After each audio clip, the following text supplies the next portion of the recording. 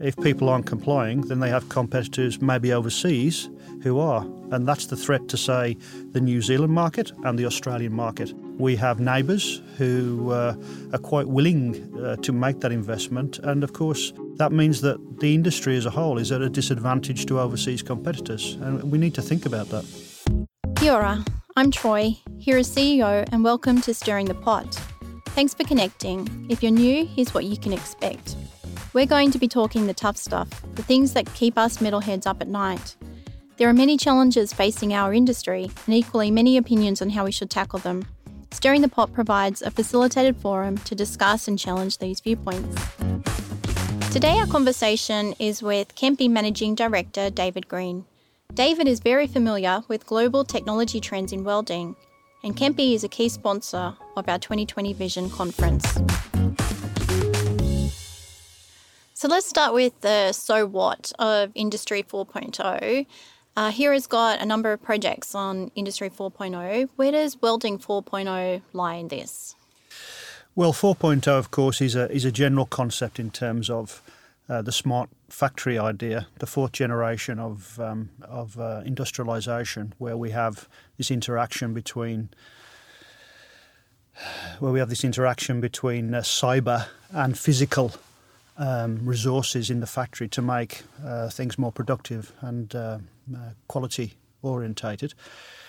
In welding, the big challenge has always been maintenance of quality, proving of quality, and improvement in productivity. A lot of the processes are quite dated, and it relies very much on human intervention to check work that's done. So I guess the major moves in welding industry has been to do with automating the actual work, the actual welding itself, but more importantly, getting big data capture to verify what, in some cases, critical welding, which can have a massive impact in terms of its application. Do you have a case study that you can give that would be a best practice of this? Well, we've done a few projects in our company where, for many years, the concept of implementing the checking side, if you want to call it that in simple terms, hasn't been taken up because of the investment costs involved. More and more, though, particularly in critical welding, where regulation starts to have an impact. We've now had some projects and case studies where larger companies, for example, have invested in this kind of technology, which is essentially cloud-based technology, monitoring welding applications and actually giving real-time verification of the welding process. We have a number of those projects actually undergone, and the clients tend to see many benefits. They have risk mitigation, of course, their risk is reduced. They have cost savings in terms of reduction in material wastage. And of course, they have productivity gain. Productivity gain, of course, sometimes at a cost to the company in terms of manpower, because in many cases, this will reduce the manpower requirement. So that generally is the effect of this kind of technology. Here has got a specific research project looking at welding quality and productivity simultaneously. What is your view around this crossover between productivity and the actual quality of the welds? Well, I guess that the old adage would be that there is no, that you cannot achieve increased quality and productivity at the same time. They're competing forces. With new technologies implemented, you can actually get both at the same time, and that's what Kempe aim to do from its platforms, its software platforms, its cloud-based technology, and that is basically to, as I said, in terms of increasing the productivity of the actual welding operation, at the same time verifying that everything is compliant to a standard which it's working towards, and also getting that quality improvement as well. It's a sort of a win-win situation for everybody. What is the role of digitalisation in welding? Digitalisation in welding actually might surprise some people, but actually started a long time ago. way before people were talking about Industry 4.0. Digitalisation started really with the actual operation of the welding equipment. So rather than being analogue-based, it was digital-based. Why? To make things happen so the control of a system can be done quicker and more efficiently. But that was just restricted to the equipment itself. What's happened since then, and really in a reaction to changes in standards in the industry, particularly in Europe, driven from Europe, would be that you'll see systems now which are outside of the equipment, which are actually monitoring and even controlling the equipment itself to achieve those aims of improved quality and improved productivity. So it's an external system, and as I said, generally cloud-based, giving all of the benefits that can offer in terms of it doesn't really matter where you are, where your production is, where your welding is. You can centralise a monitoring system across several different production sites if you wish to, all of which can be monitored, and to have that real-time analysis of any major variations from a welding process, for example, gives you immediate correction opportunities. With immediate correction opportunities, you don't have the issues at the end when it's too late, when you've produced what you're producing, and all the wastage and all the cost involved in that is saved up front. So it's a very powerful system. So bringing this back to HERA membership and New Zealand industry, how do you see New Zealand industry benchmarking globally in terms of adoption of these new technologies? Are we behind or on par? I'd like to, maybe this sounds a little bit cynical, but New Zealand has probably adopted this kind of technology, this external monitoring and verification technology, as slow as the rest of the world. Because generally it's been very disappointing to see that although this technology, and not just from Kempe, other companies actually have similar technologies, although not the same, for several years now, because they were developed in response to standards, changes in standards. But industry typically didn't follow. And that's not just New Zealand, it's the rest of the world. And the uptake of the technology has been incredibly slow. I would say that this has accelerated in the last 12 months, quite substantially in Australia. And, we see more and more interest in New Zealand too. But I would say generally a very slow uptake globally. Moving to risk mitigation in critical welding applications and welding compliance management, what are the challenges in terms of compliance management that you see? The challenges to compliance have always been basically the willingness of private companies, for example, to make the investment to reap the rewards of verified compliance. And that's, I think, what has led to the previous question in terms of why is this a slow uptake. Of course, with any kind of technology, there needs to be an upfront investment. And indeed, in terms of licensing costs with software, an ongoing investment. And people tend to, I suppose it's human to think about short-term returns as opposed to long-term. This is clearly a long-term investment, but verification of compliance is very important, particularly in critical welding. I guess at the end of the day, the risk needs to be identified, and then the investment needs to be made. Is private sector willing to make that investment? Previously not, in my opinion, or not generally. Some companies definitely have done, but in terms of the general market, no. But in the last year or so, I think that is there's a momentum gathering, and people are really looking at the longer term implications of non-compliance. One of which, of course, is competition. If people aren't complying, then they have competitors maybe overseas who are. And that's the threat to, say, the New Zealand market and the Australian market.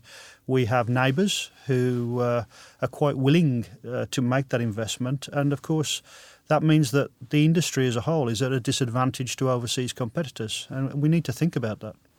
And what do you see as the specific risks for welding supervisors and companies themselves? The risks are what we just discussed, non-compliance. I mean, there are liabilities involved.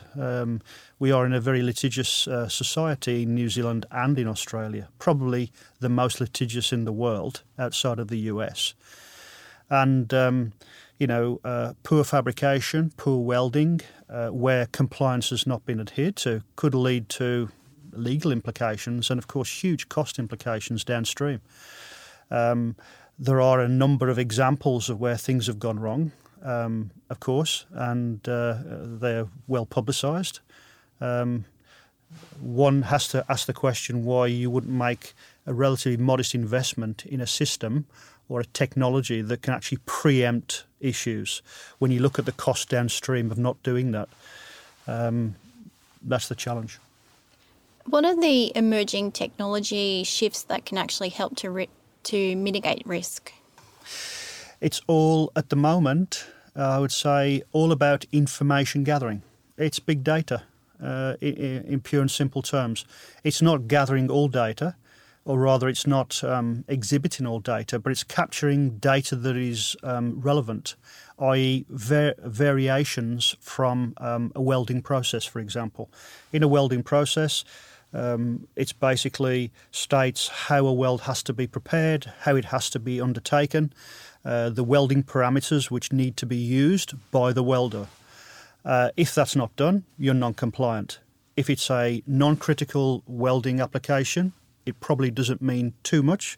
If it's a critical application, it can mean the difference between success and failure downstream. And capturing the information and presenting that information to, for example, a welding team, a welding supervisor, can actually show in real time, and this is the important thing, real time, variations from that critical welding process, and gives the team the power to do something about it. It will not stop the welding, it will not stop the process, but it will give the people that are responsible for that operation the ability to intervene, maybe, and to change the process. It could be, for example, the wrong gas is being selected. That is immediately flagged. It could be that the welder is welding outside of the set parameters. That can be adjusted. So the impact is limited to little or nothing, whereas if it's left, it can be a huge impact downstream. And in terms of the health and safety risks to welders, what are the technology improvements that are assisting there? Technology improvements are really around the welding helmets which are being used. We have noticed, and I suppose not just the technology improvements, but the regulation around that and the recognition of the issue.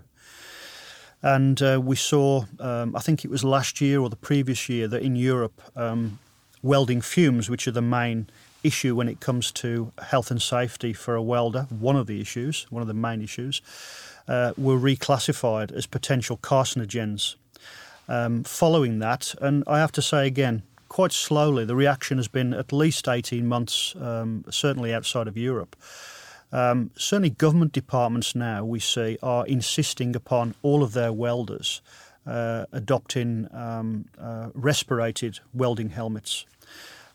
Large companies too, maybe, that see the liability issues that could be involved, are also requiring their welders to use respirated welding helmets rather than traditional ones.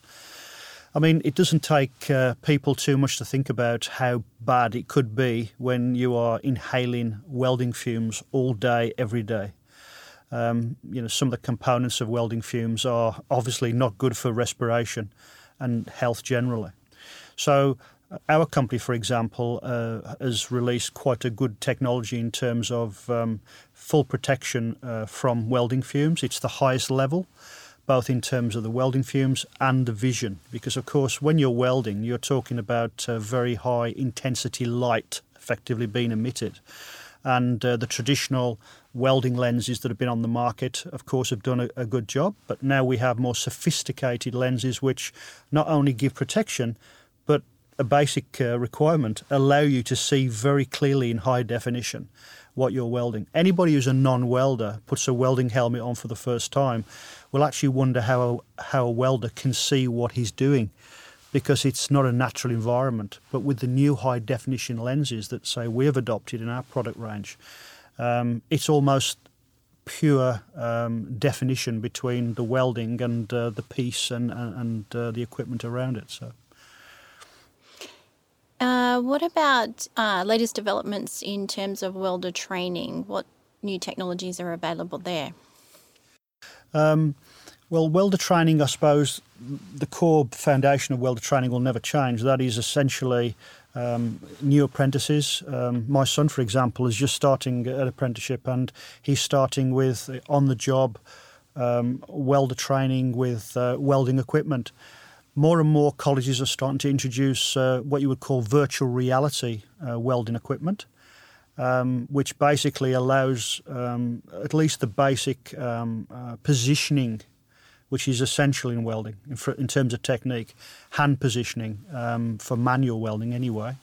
And that basically has been introduced as sort of a first step.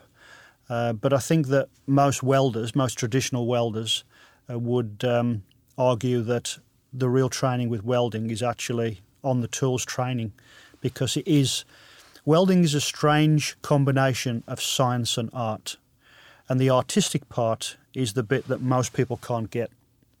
The science is very simple if you read around it. But the actual artistic element of welding is something that I'm in awe of. I could never achieve what some of these guys do.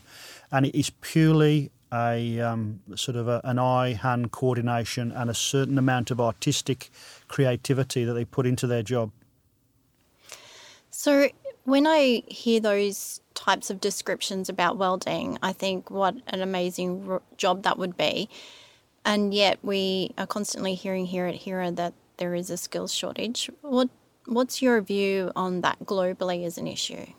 It is an issue globally, and I look after a large part of Asia, Southeast Asia, and of course I get a chance to travel to other markets as well and talk to colleagues and people in the industry, people like yourselves. And skills shortage is a common issue. We think of it as being one restricted to maybe Australia and New Zealand, but it's a shortage issue everywhere. And the contribution from that, there's a number of different opinions about why that is, specifically in the welding industry, of course, we're talking now. I suppose, speaking from experience in Australia and New Zealand, I guess over a period of time, the educational support for the welding industry has not been at the level it should be. And that, of course, comes down to government and politics and investment. Maybe the attitude of, dare I say, younger people of a younger age, and not choosing welding as a preferred career, or a fabrication generally. Welding is usually a subcomponent of a larger career path, fabrication being one. I think that maybe it hasn't had the right press, and maybe some of the issues we've been talking about before in terms of health and safety, in terms of a historical low-tech approach, which is now becoming high-tech. Maybe that also affected people's perception of the welding industry. So I think it's our job, both in terms of HERA as an institution and as Kempe as a manufacturer and a supplier, to actually educate the market and educate the younger generation in terms of the technological opportunities within the welding industry. And, of course, we have to expose them to that. But that also has to come from the education sector, and the actual equipment and technology itself needs to keep evolving. And Kempe as a group are very cognizant of the fact that they need to reinvest their money into developing new technologies and new innovations, not just to provide a benefit to private industry, but also to make it a more attractive environment for people to work in. If we don't do that, people won't come to us. And on a final note, where do you see welding going? What is the evolution of welding as you see it? Well, welding is a very broad term. So we certainly wouldn't have time to cover every single part of welding. But as a general thing, based upon the evidence in the last couple of years, robotic welding, of course, is one of the fastest growing trends globally. What does that mean on its own? That means that okay, manual welding is being displaced for a more productive and more consistent welding approach in an automated system. In addition to which, of course, the types of monitoring systems that we talked about before, in our case we call it WeldEye, an eye on the welding process, is applicable to both robotic welding and manual welding. So that doesn't go away. But I think the skill set required is going to change drastically. So apart from having to be able to know the basics of what would be a manual welding process, you're going to have apprentices who need to be basically trained in robotics, informatics for analysing information, process control. So I think that trend is going to go hand in hand. Automation, the change in skill sets at the apprentice level, I guess, and hopefully the recognition by industry that they need to invest in this technology and capture information and use that information to produce better finished goods and be competitive. Keep an eye on the fact that this makes them more competitive. So I think that, we are definitely going to see a step change in technology. We're going to see as well, I think, a good result from the last couple of years, which is, I think it's been recognised by a number of the manufacturers of traditional welding equipment, that the interface between it and the welder and the welding supervisor has always been a little bit complicated. Doesn't matter which manufacturer you're talking about. Maybe necessarily so, but certainly from my experience with my own company in the last few years and looking around at other brands, they are taking a lot more focus on the control and interface, making it more simple, making it simpler and making it more intuitive. And that also, of course, has an impact in terms of what we talked about before, the supply of highly skilled welders.